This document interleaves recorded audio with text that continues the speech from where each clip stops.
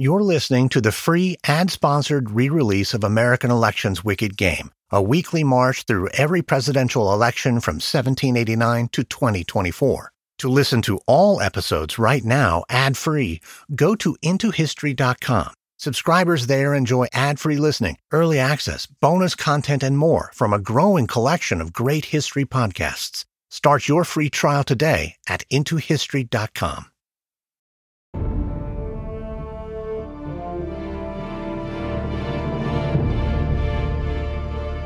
It's spring 1854 at Fort Humboldt, a military outpost on the northern coast of California. An army captain sits at his desk in his officer's quarters, busying himself with his favorite pastime, a bottle of whiskey. There's little else for a man to do at Fort Humboldt, save for making trips to the nearby town of Eureka for gambling, dancing, and women. But the captain isn't interested in any of those things. He misses his wife Julia and their recently born son. He's also racked with pain, plagued with nearly constant migraine headaches. The whiskey passes the time, but it also eases his suffering. The captain is just about to pour another drink when there's a knock on the door. Just a moment, please. The captain quickly hides his glass and stows the bottle away in his desk drawer. Drink is permitted at Fort Humboldt, but the captain has a tendency to overindulge, and recently his commanding officer put him on notice. No more booze or else. He buttons up his uniform and straightens his hair before calling out, "Come in." The door opens, revealing Lewis Cass Hunt. Outranked, the captain quickly stands at attention. At ease, Captain. What can I do for you, sir?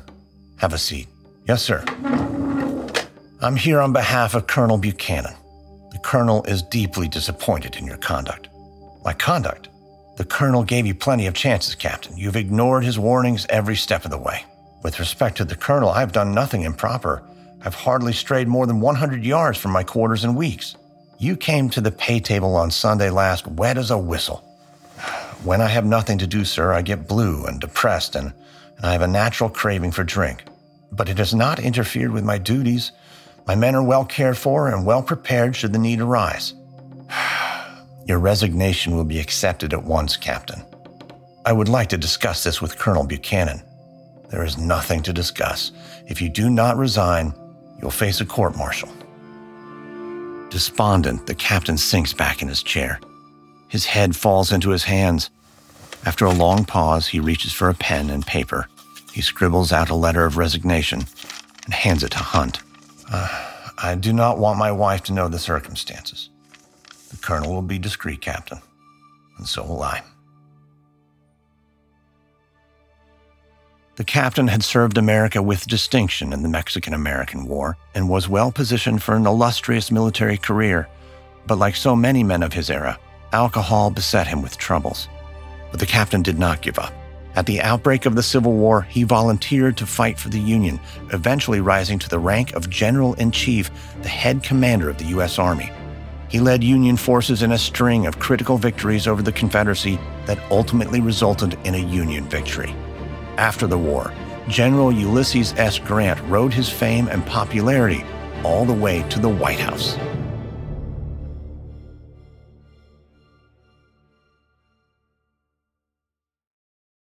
Wicked Game is sponsored by NetSuite.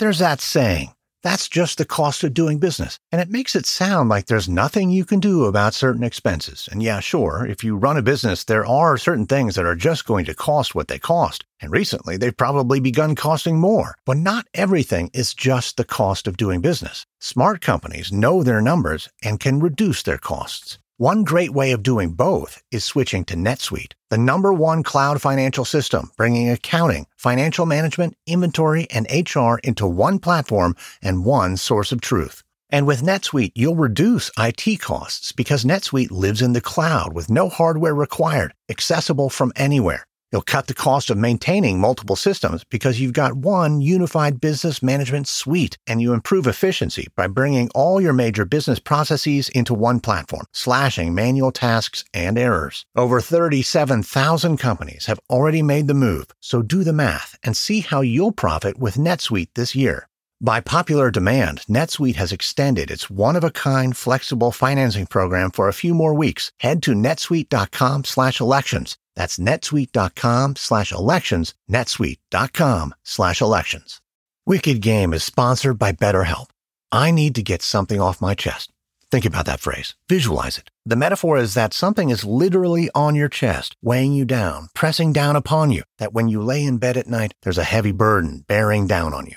And everyone has these weights, deep concerns, feelings of guilt, anger, or misery we try to keep to ourselves. But therapy is a safe space to get things off your chest and to figure out how to work through whatever's weighing you down.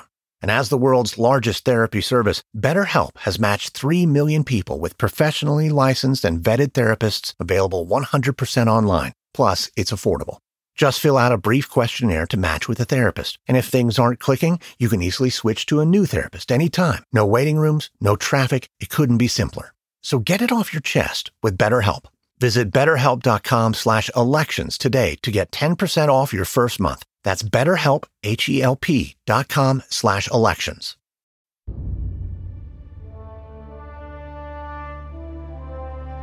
From Airship, I'm Lindsey Graham, and this is American Elections Wicked Game.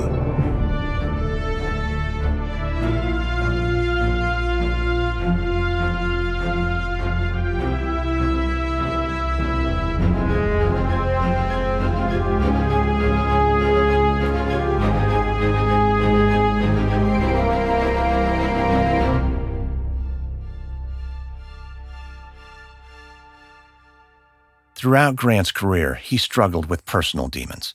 He had failed many times in his life as a farmer, a bill collector, a real estate man, and finally as an Army captain. In his personal memoirs, Grant painted a different picture of the circumstances surrounding his resignation in 1854. Grant claimed that he resigned from the Army voluntarily out of a desire to be with his family, but the accounts of Hunt and others suggest that his abuse of alcohol was the true culprit. Grant was an imperfect man, an imperfect general, and ultimately an imperfect president.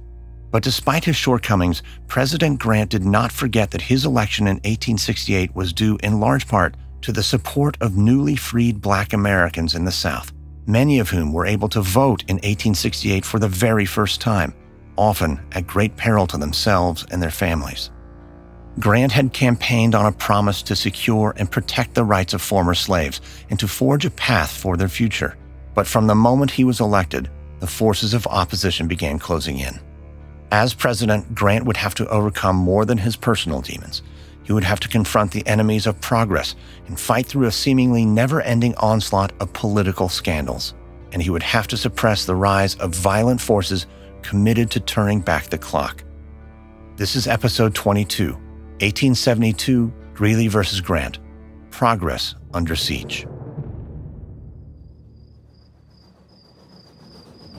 It's a cold, dark night in November of 1868. President-elect Grant is on a train from Galena, Illinois, bound for Washington. He's accompanied by his family and a handful of aides and staff officers. The train roars down the tracks, moving at a rapid pace, faster than normal. That's because General Adam Badeau is in a hurry to get Grant and his family safely to Washington. Badeau has the rest of Grant's staff officers huddled at the rear of the train car. He speaks in a hushed tone, but with urgency in his voice. "We must be on alert at all times, gentlemen. The General's itinerary is public knowledge. Even the route of this train has been published in papers all across the country. What would you have us do, sir? Until the General is safely settled in Washington, we must not let down our guard. I want all officers and aides on board this train armed and at the ready at all times. The General won't like seeing guns around his family. The General does not need to know. Keep the weapons concealed, but keep them within reach. But sir, I don't believe..." "This is an order. Do I make myself clear?" "Yes, sir. That will be all." As the men disperse, one of the staff officers pulls Badeau aside. "Sir, is there something we need to know?" Badeau makes sure he won't be heard. He leans in close and whispers, "There have been threats on the General's life. Are these threats credible? He's received multiple letters. I've seen them with my own eyes. Does the General know?" "Of course he knows." "What was his reaction?" "He does not believe he's in danger. The General has taken no precautions. He refuses to make changes to his itinerary, even though the entire country knows precisely where he'll be at any given moment between now and when we arrive in Washington.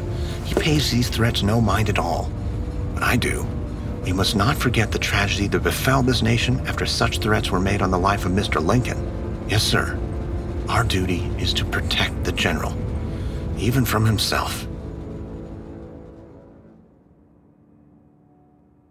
Just after midnight on the trip from Galena to Washington, Grant's train approached a bridge about an eighth of a mile long with a stream some 70 feet below.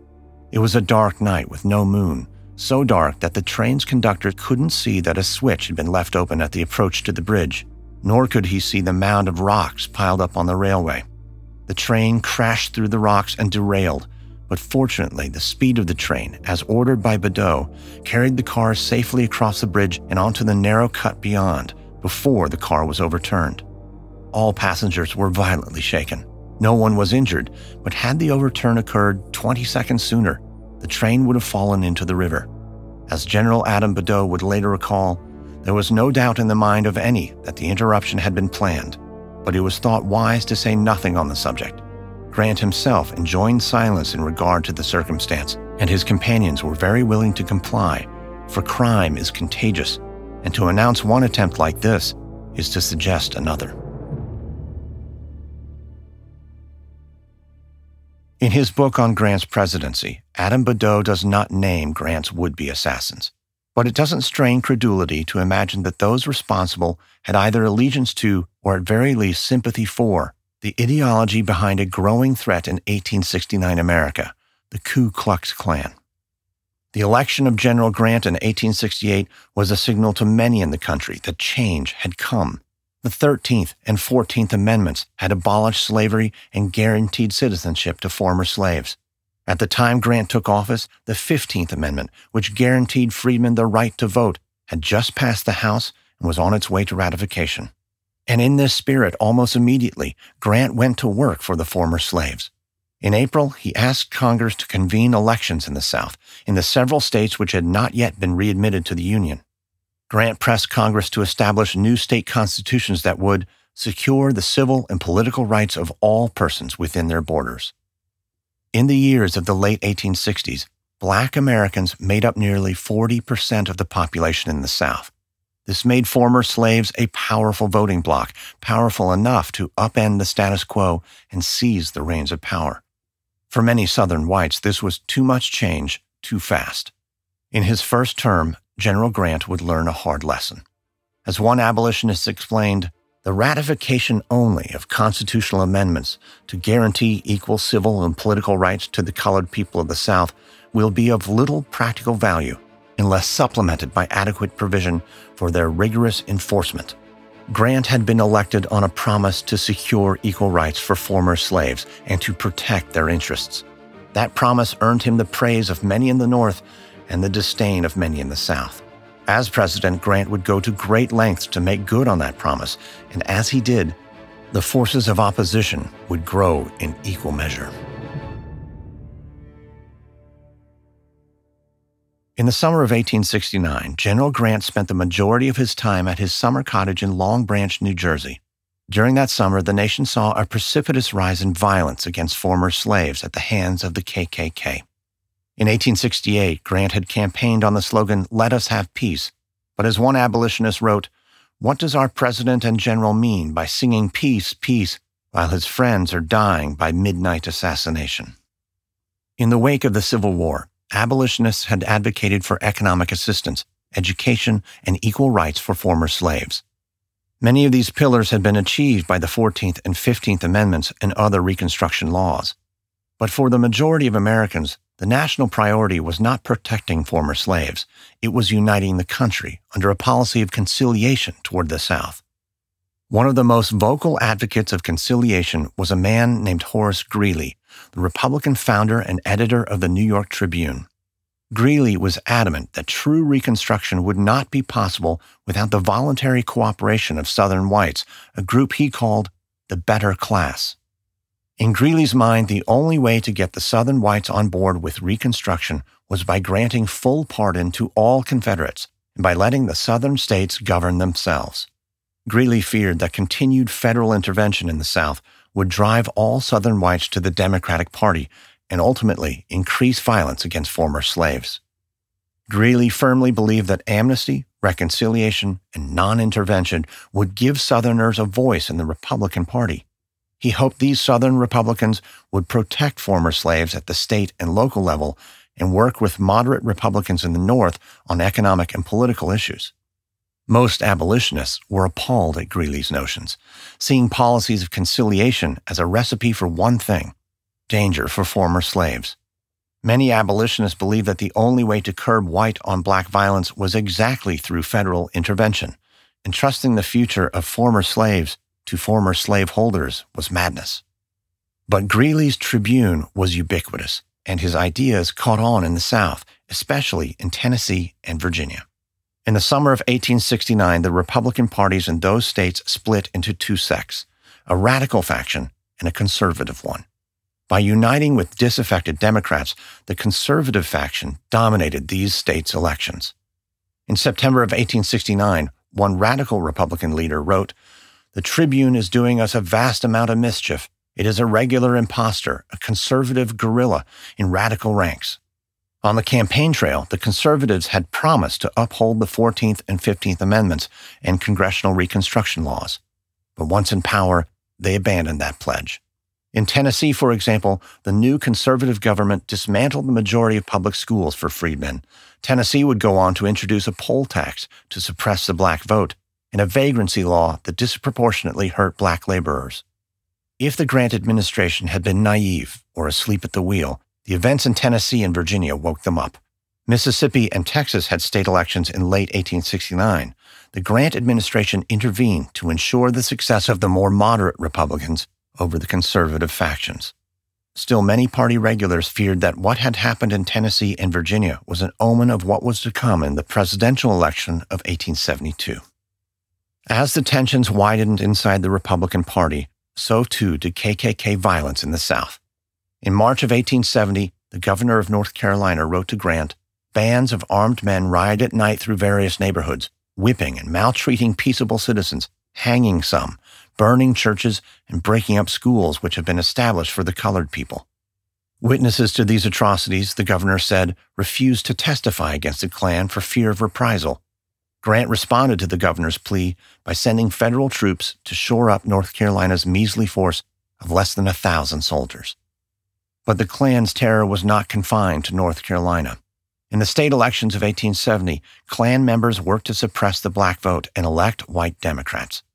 In the fall of 1870, the governor of South Carolina wrote to President Grant that the state election had turned violent. "Colored men and women have been dragged from their homes at the dead hour of night and most cruelly and brutally scourged for the sole reason that they dared to exercise their own opinions on political subjects. I have within a few moments witnessed in my own office a spectacle that has chilled my blood with horror." The KKK called itself the Invisible Empire, but it might be said that by 1870, the Klan was hiding in plain sight. There were thousands upon thousands of groups spread out across nearly every county in the South. As North Carolina's governor explained, "This organized conspiracy is in existence in every county of the state. It is believed that its leaders now direct the movements of the present legislature." This KKK terror campaign had been effective in the various state elections of 1870. Though 6 black candidates were elected to Congress in southern states, 4 of whom were former slaves, the Republican congressional majority was weakened by Democratic gains in states like New York, Indiana, Missouri, West Virginia, Georgia, Alabama, and Florida. And it seemed the election of black congressmen only intensified the backlash. Many concerned citizens urged Grant to take action. Abolitionist Wendell Phillips wrote, "There is still a state of war with the South. Let General Grant lay his hand on the leaders in the South, and you will never hear the Ku Klux again." In June of 1870, at the urging of General Grant, Congress established the Justice Department, led by Attorney General Amos T. Ackerman. The task before Ackerman's new Justice Department was colossal: to enforce compliance with the 13th, 14th, and 15th Amendments, to take on the KKK, an organization that had, according to General Grant, a single purpose: to deprive colored citizens of the right to bear arms and of the right to a free ballot, to suppress schools in which colored children were taught, and to reduce the colored people to a condition closely akin to that of slavery. In January of 1871, Grant received another letter from the governor of South Carolina. warning Grant that the KKK was lording over the South in what the governor called a reign of terror, continuing, few Republicans dare sleep in their houses at night. So in February 1871, Grant fought back. He ordered federal troops to South Carolina and pledged that they would remain there for the duration of his administration. Their commander, Major Lewis Merrill, worked in conjunction with the Justice Department to recruit federal attorneys and judges to prosecute Klansmen who violated the law. It was the first time in American history that the federal government prosecuted private criminal acts over the jurisdiction of local and state governments. During this time, the 42nd Congress was in recess, but Grant urged them to convene an emergency session in early March. In a letter to the Speaker of the House, Grant wrote, "If the attention of Congress can be confined to the single subject of providing means for the protection of life and property, I feel that we should have such legislation." Democrats were fierce in their opposition, fearing that the true aim of Grant's agenda was not protecting former slaves, it was establishing Republican dominance in the South. As one Democrat congressman said in a speech, "Many of you would rather see the president dictator today than to see the Democratic Party come into power and expose the outrageous acts your party has committed." The press was critical too. The Chicago Times wrote that Grant was the chief of a Ku Klux Klan more powerful than that of the South. Democrats nicknamed the president Kaiser Grant. But as the opposition mounted, many came to Grant's defense. Frederick Douglass wrote, "If we stand by President Grant and his administration, it is from no spirit of hero worship or blind attachment to mere party, but because in this hour there is no middle ground. Grant is for stamping out this murderous Ku Klux as he stamped out the rebellion." Ultimately, the pro-Grant Republicans won the day in Congress. In April of 1871, Grant signed into law the Ku Klux Klan Act. The bill laid out harsh penalties for those who violated the 14th Amendment. If state governments refused to enforce the law, the Ku Klux Klan Act gave Grant the right to intervene, to declare martial law, suspend habeas corpus, and deploy troops to the South. The Ku Klux Klan Act came under heavy fire, especially in the South. But Grant was vociferous in his defense of the bill, calling it a law of extraordinary importance. The war against the Klan was multifaceted. Congress passed the law, the president provided troops, the Justice Department provided lawyers, judges, and federal marshals. Ackerman's charge to his department was this: if you cannot convict, you at least can expose, and ultimately such exposures will make the community ashamed of shielding the crime. Throughout this time, Ackerman's Justice Department brought over 3,000 indictments and well over 1,000 convictions against the Klan. Countless others went into hiding, testified against their own, or pled guilty to avoid lengthy jail sentences. This was Grant's war against the Klan, and it would last throughout the end of his first term. And by 1872, the Ku Klux Klan would be all but decimated. As Frederick Douglass would write, "Peace has come to places as never before. The scourging and slaughter of our people have so far ceased." But Grant's war against the Klan, though successful, had unintended consequences. It gave new life to a Democratic Party that had been on the ropes since the impeachment of Andrew Johnson in 1868. As Democrats began to unite around their opposition to federal intervention, Horace Greeley and the conservative Republicans began to unite in their opposition to Grant's presidency. If President Grant's posture towards the South strained the bonds of loyalty inside the Republican Party, his conduct as president would cause it to break.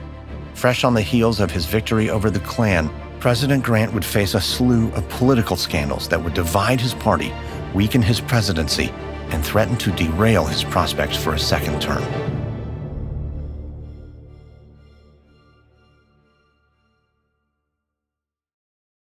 When you need mealtime inspiration, it's worth shopping Kroger, where you'll find over 30,000 mouth-watering choices that excite your inner foodie. And no matter what tasty choice you make, you'll enjoy our everyday low prices, plus extra ways to save, like digital coupons worth over $600 each week. You can also save up to $1 off per gallon at the pump with fuel points. More savings and more inspiring flavors make shopping Kroger worth it every time. Kroger, fresh for everyone. Fuel restrictions apply.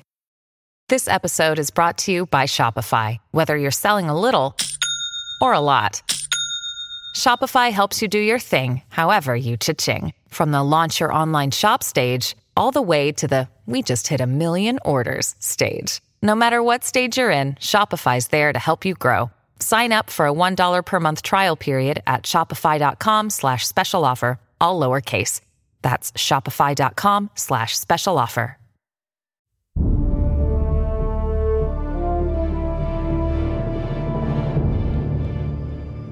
It's a busy day at the White House. As is his custom, President Grant sits at his desk tirelessly working, poring over letters, dispatches, and official documents. An aide is close by his side, standing at the ready should the president require his services. Grant's work is interrupted by a sudden knock at the door. Engrossed with his work, Grant silently nods to his aide as if to say, "Get the door." The aide does as he's told and opens the door, revealing a servant standing in the hall. "Pardon the interruption, sir. There's a visitor here to see the president." The aide runs interference. "And who is this visitor?" "Oh, he's a stranger to me, sir." "Well, then, I'm afraid the president is busy." "Well, what should I tell him, sir?" "Tell the stranger that the president is out." Suddenly, Grant stops his work and calls out, "No!" Startled at his outburst, the aide and the servant share a curious glance as Grant rises to his feet. "Do not tell him that." "Mr. President, you said you did not want to be disturbed today." "Yes, I did say that, and I stand by it." "Then what message shall I send the gentleman, sir?" Grant turns to the servant. "Tell the gentleman I am engaged with my work and must be excused." "Oh, yes, sir. Right away, sir." With that, the servant exits. Grant returns to his desk and immediately dives right back into his work. After a moment, the aide approaches. "Mr. President, I am quite busy. Pardon me, but why not make an excuse, sir? Surely you of all people can be forgiven for that." Grant stops his work. "I never lie for myself, and I do not want anybody to lie for me. Do I make myself clear?" The story of Grant refusing to tell a lie to a visitor is perhaps apocryphal. Even so, the story brings into focus an interesting dichotomy. Ulysses S. Grant, a man known for his uncompromising honesty, saw his presidency engulfed by corruption, graft, and political scandal. The explanation, at least in part, might be found in a quote about Grant from one of his childhood friends who wrote, "He thought every man as sincere as himself." If Grant was honest and sincere, many in the orbit of his presidency were not. Yet Grant was a trusting man, and he himself would later write, "I have made it the rule of my life to trust a man long after other people gave him up." Grant's first term was a preamble to what Mark Twain would later dub the Gilded Age, a period of rapid growth and change in the economy, technology, government, and culture. The term refers to the gilding of cheaper metal with a thin layer of gold. But with the good came the bad. Rapid growth also brought with it unprecedented corruption and questionable ethics. Federal patronage, a practice where a politician, after winning an election, gives government jobs to his supporters, friends, and relatives as reward for their support, dated back to the days of Andrew Jackson and his so-called spoils system. From there, federal patronage grew into something of a Washington pastime. For many, the term federal patronage was a euphemism for another word, bribery. The practice had thrived under Andrew Johnson's administration, and the trend continued under President Grant. As Grant's Attorney General Amos Ackerman wrote, "The real vice of the present system is the patronage of members of Congress. Many of them think that their business here is not to make laws, but to make appointments." Grant had made some efforts to change the system, though. In October of 1870, he had told Congress, "There is no duty which so much embarrasses the executive and heads of departments as that of appointments, nor is there any such arduous and thankless labor imposed on senators and representatives as that of finding places for constituents." With the help of Congress, Grant had even created the first-ever Civil Service Commission, a government watchdog charged with the task of reform. Not surprisingly, the biggest opponents to civil service reform were in Congress. Federal patronage was Congress's biggest piece of leverage in Washington. According to Ohio Congressman and future President James Garfield, many of Grant's biggest supporters were furious at nods to reform. Garfield wrote, "Grant must back down or offend his defenders." For the most part, Grant did back down. In his heart of hearts, he was no true reformer. Of the federal patronage system, he would later write, "You cannot call it corruption. It is a condition of our representative form of government, and yet if you read the newspapers and hear the stories of the reformers, you will be told that any asking for place is corruption." Throughout Grant's first term, the Republican Party was standing on shifting sands. While Grant carried forward the torch of equal rights and sought to finish the job of Reconstruction, conservative Republicans like Horace Greeley, the editor of the Tribune, began to distance themselves. Though it might sound like a misnomer to the modern ear, these conservatives would call themselves the liberal Republicans, and this budding faction would turn on Grant in the election of 1872. But the liberal Republicans were not the only emerging faction in the Republican Party.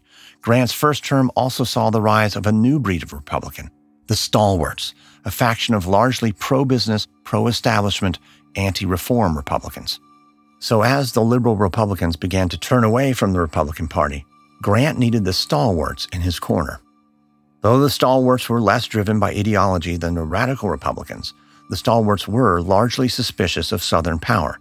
Like Grant, many stalwarts believed that the Democrats were trying to reverse the outcome of the Civil War. This made the stalwarts invaluable allies to the Grant administration. And one of their leaders was a New York congressman named Roscoe Conkling. In the early 1870s, there were two major Republican power players in New York, two senators. Reuben Fenton, a leader of the newly formed anti-Grant faction, the Liberal Republicans, and Roscoe Conkling, a leader of the stalwart faction. There was no doubt which camp Grant was in. Grant said of Conkling, "He has the greatest mind that has been in public life since the beginning of the government." Grant's son would write, "Conkling and my father loved each other. They were devoted, and Conkling's devotion was quite unselfish." For this loyalty, Grant gave Conkling a massive reward. Grant appointed a man named Thomas Murphy as the customs collector of New York. Murphy was a Conkling man. His appointment gave Roscoe Conkling control over the New York Custom House, a lucrative enterprise with plenty of available patronage jobs that could be used like bargaining chips. Fundamentally, Murphy's appointment made Conkling the king of New York politics and allowed him to command hundreds of well-paying jobs in New York, jobs he could dangle over the heads of potential supporters. Grant's motivations in the appointment were not entirely unselfish.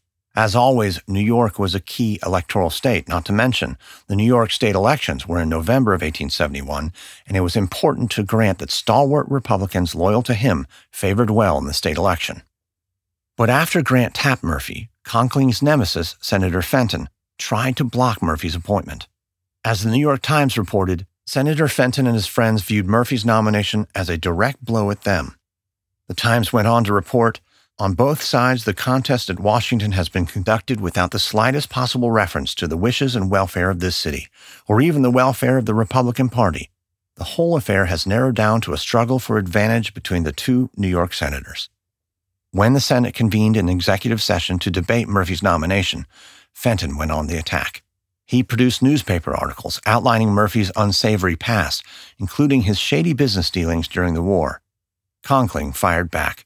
He stood before the senators and proclaimed, "It is true that Thomas Murphy is a mechanic, a hatter by trade, that he worked at his trade in Albany supporting an aged father and mother and a crippled brother.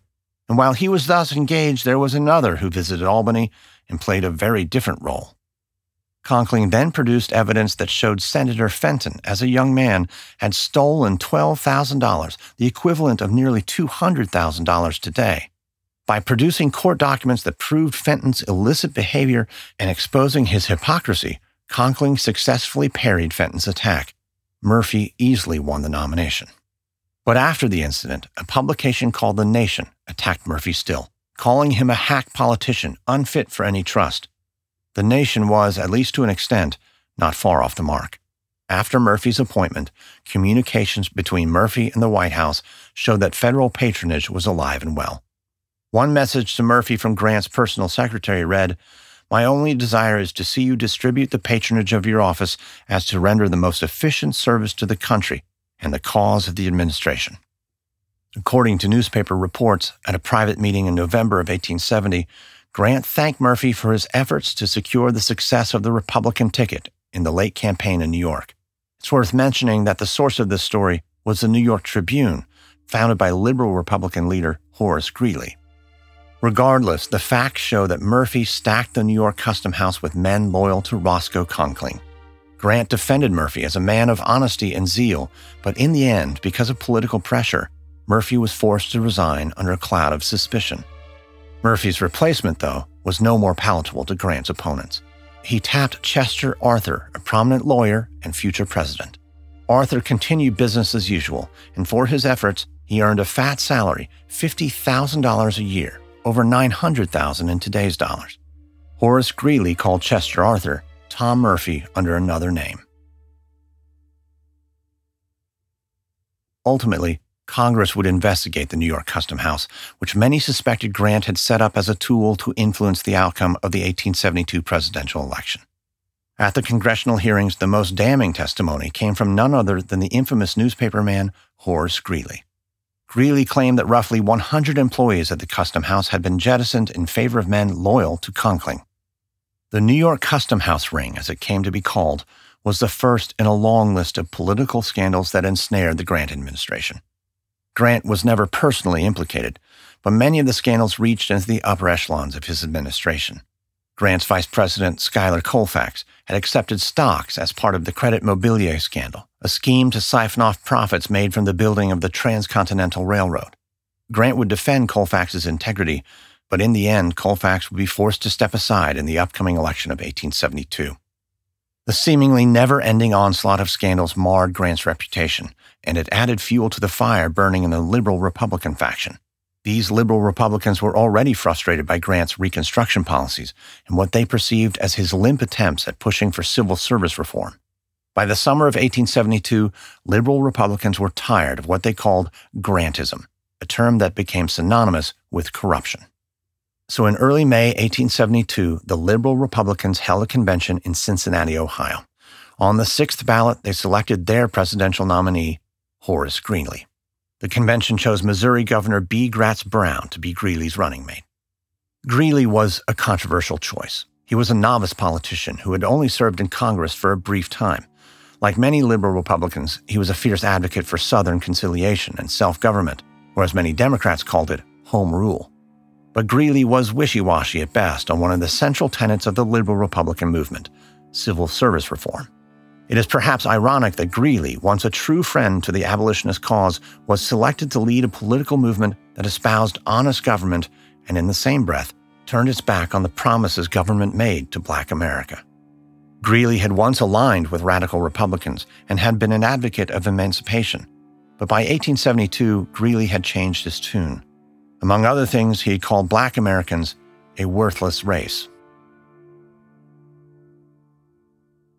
Greeley presented a platform that called for the Southern states to reign supreme over the federal government, and it labeled the Ku Klux Klan Act as a gross example of federal overreach.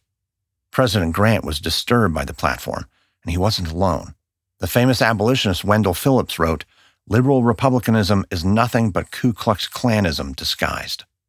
Even some liberal Republicans were disturbed by Greeley's nomination. One of them from Ohio wrote that Grant is an ass no man can deny, but better an ass than a mischievous idiot. Grant, too, held a low opinion of Greeley, writing to a senator, "Mr. Greeley is simply a disappointed man at not being estimated by others at the same value he places upon himself. He attaches to himself the fawning, deceitful, and dishonest men of the party." In early June of 1872, the Republican Party held its convention in Philadelphia. When Grant's name was put before the delegates, the packed convention erupted in raucous applause. He was nominated unanimously. His vice president, Schuyler Colfax, marred by his connection to the Credit Mobilier scandal, declined re-election. In his place, the convention chose Massachusetts Senator Henry Wilson, a man with a reputation for being above board.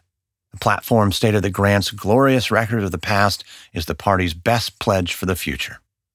A month later, in July of 1872, the flailing Democratic Party convened its national convention. Democrats had still not fully recovered from the impeachment of Andrew Johnson. Grant had trounced their nominee in the election of 1868, and public support for Democrats was waning. And so the Democrat delegates did something truly unexpected. They joined forces with the liberal Republicans and nominated the Greeley-Brown ticket. It was an unusual choice. Greeley had been a ferocious opponent of Democrats. He once famously said, "All Democrats are not horse thieves, but all horse thieves are Democrats," a familiar refrain that has been echoed in one form or another for generations in politics. Many Democrats were gobsmacked at Greeley's nomination. One prominent New York lawyer wrote, "This is the most preposterous and ludicrous nomination to the presidency ever made on this continent." Even the chair of the Democratic Convention called Greeley's nomination a stupendous mistake, difficult to comprehend. Still, the chairman encouraged the delegates to rally behind the Greeley-Brown ticket. Outlandish as it seemed to many, Greeley had a legitimate chance of winning the Electoral College, but only if he could siphon off just enough Republican votes and only if Democrats supported him unanimously. As one prominent Democrat explained, "If the Baltimore Convention puts Greeley in our hymn book, we will sing him through if it kills us." With the unholy alliance between the liberal Republicans and the Democrats intact, Greeley would take his message directly to the people. In a stark break from precedent, Greeley would make hundreds of speeches and launch what was arguably one of the most aggressive political campaign tours in American history.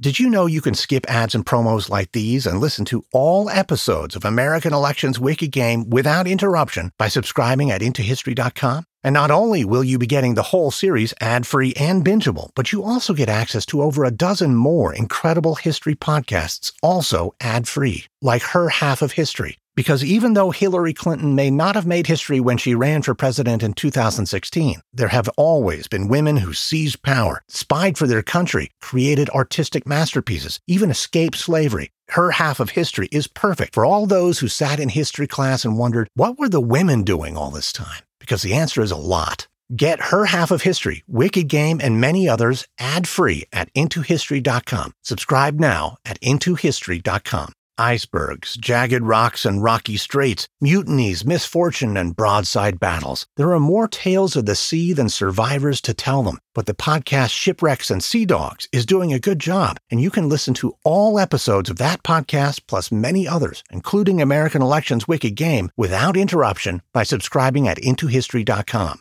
Shipwrecks and Sea Dogs is one of my favorites from last year, a podcast about the greatest mishaps, misfortune, and misadventures of the sea. You'll hear stories of corruption, greed, bad intentions, and just plain horrible decision-making that resulted in some of the worst maritime disasters from all over the world. And some of these are more recent than you think. All episodes are ad-free, including bonus content and more at IntoHistory.com. Subscribe now at IntoHistory.com.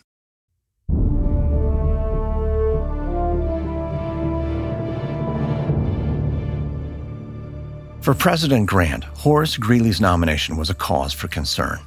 Grant feared that a Democrat victory in 1872 would in essence turn back the clock to before the Civil War and damage the progress the country had made with the 13th, 14th, and 15th Amendments. Grant wrote, "It would have been better never to have made a sacrifice of blood and treasure to save the Union than to have the Democratic Party come in power now and sacrifice by the ballot what the bayonet seemed to have accomplished." Grant believed the surest path to victory was to follow in the tradition of George Washington and stay out of the political fray. In July of 1872, he wrote to his supporter, Senator Roscoe Conkling, "My judgment is that it will be better that I should not attend any convention or political meeting during the campaign. It has been done, as far as I remember, by 2 presidential candidates." Grant was referring to Stephen Douglas in 1860 and his opponent in the previous election of 1868, Horatio Seymour. Grant wrote, "Both of them were public speakers, and both were beaten. I am no speaker, and I don't want to be beaten." Unlike Grant, though, Greeley was a gifted orator and wordsmith. As Harriet Beecher Stowe said of him, "Meek as he looks, no man living is readier with a strong, sharp answer." In a departure from the political norms of the day, Greeley attempted to wield his considerable talents on the campaign trail from the back of a train car, a mode of campaigning that would be repeated for decades to come. Greeley gave hundreds of speeches in front of thousands of spectators. In one 11-day period alone, Greeley gave over 200 speeches. At these events, Greeley advocated for Southern self-rule and conciliation. He took shots at Grant's Reconstruction policies and attacked Grant's character, calling him a drunk, even though as president, Grant had largely remained sober. Greeley's invective, though, did not sway the minds of many. As one Grant supporter commented, "If it be true that a beastly drunkard without a sense of decency can successfully conduct great campaigns, can win great battles, and can raise himself from insignificance to be a lieutenant general and president, what is the use of all this fuss about sobriety?" In the end, Greeley's speeches did more harm than good. He was a gifted wordsmith, but he was prone to fits of passion, and his rhetorical style was off-putting to many, especially when it came to his racist notions. In September of 1872, future President Rutherford B. Hayes remarked, Greeley's foolish speeches must surely weaken him and destroy what chances he had.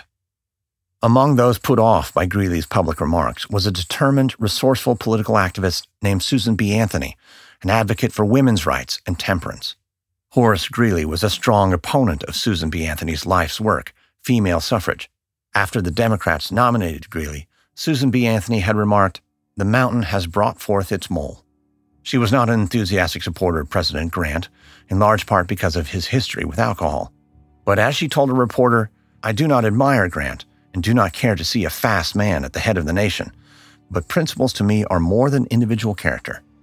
So in November of 1872, as Election Day drew near, Susan B. Anthony was determined to vote her principles and vote against Horace Greeley, whether it was legal for her or not.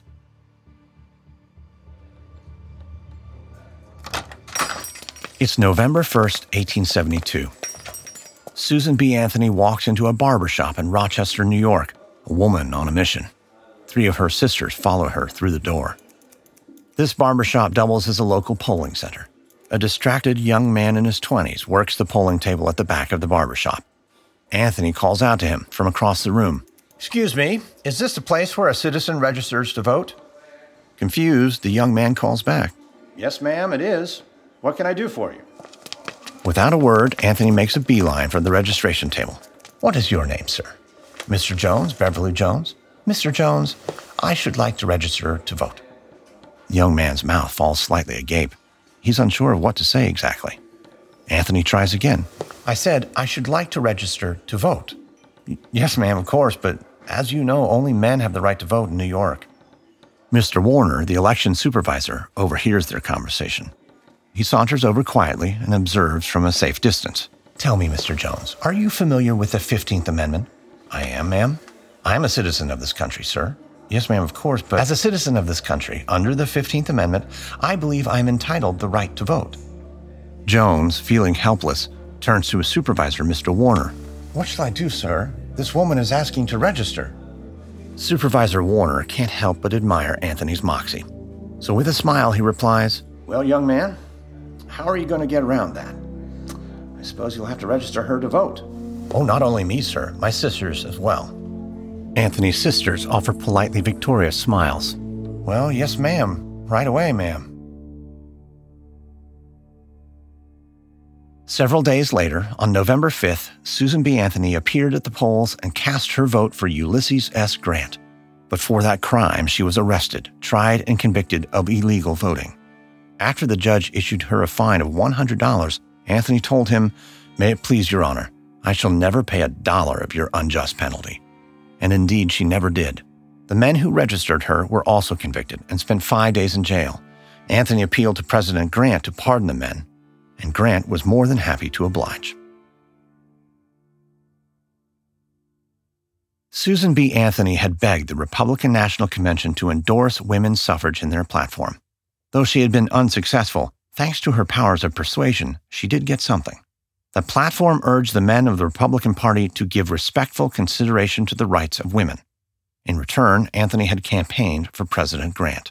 She had held a rally in New York in October where a throng of women gathered in support of their president. It would be another 50 years before women would earn the right to vote with the ratification of the 19th Amendment. In addition to the backing of the suffragists, Grant also enjoys strong support from Black Americans. Frederick Douglass actively campaigned for Grant, as did many Black leaders and white abolitionists across the country. Wendell Phillips charged Black Americans, "Vote every one of you for Grant. If Greeley is elected, arm, concentrate, conceal your property, but organize for defense. You will need it soon." Throughout the campaign, Grant remained confident he would win. When one of Grant's supporters expressed concern that Greeley might edge him out, Grant laid a map on the table and marked the states he believed he would win. Grant marked 31 of 37 states. As the concerned supporter would later explain, when the election came, the result was that Grant carried every state that he said he would, all 31 of them.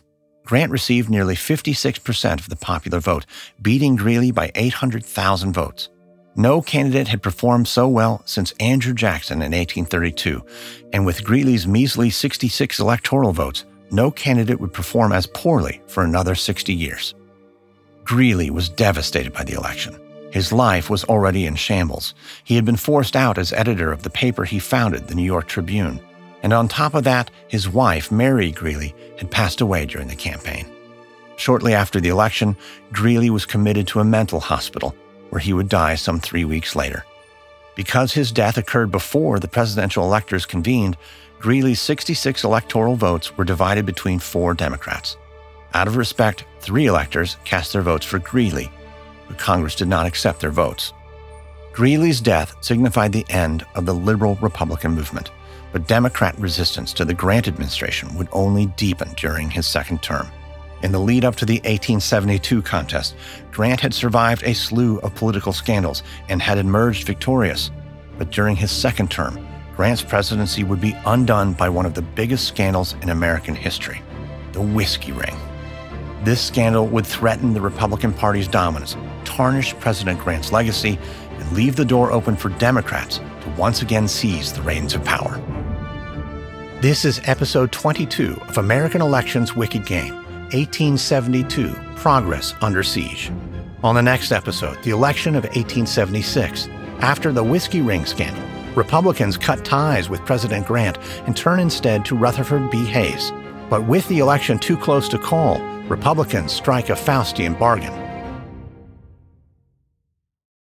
If you're a careful Wicked Game listener, you know in the credits I mentioned my friend Professor Greg Jackson and his podcast, History That Doesn't Suck. It's a great show. But one way it doesn't suck even more is when you listen to it without ads. You can listen to all episodes of American Elections Wicked Game, all episodes of History That Doesn't Suck, and all episodes of many more great history podcasts without interruption by subscribing at intohistory.com. History That Doesn't Suck is a deeply researched chronological survey of American history from a trained academic who also knows how to tell a story. Plus, in addition to ad-free listening to one of the best American history podcasts out there, you get scores of bonus episodes at intohistory.com. Subscribe now at intohistory.com. This episode contains reenactments and dramatized details. And while in most cases we can't know exactly what was said, all our dramatizations are based on historical research. American Elections Wicked Game is an Airship production. Hosted, edited, and executive produced by me, Lindsey Graham. Sound designed by Derek Behrens. Music by Lindsey Graham. Co-executive produced by Stephen Walters in association with Ritual Productions. Written and researched by Stephen Walters. Fact-checking by Greg Jackson and C.L. Salazar from the podcast History That Doesn't Suck.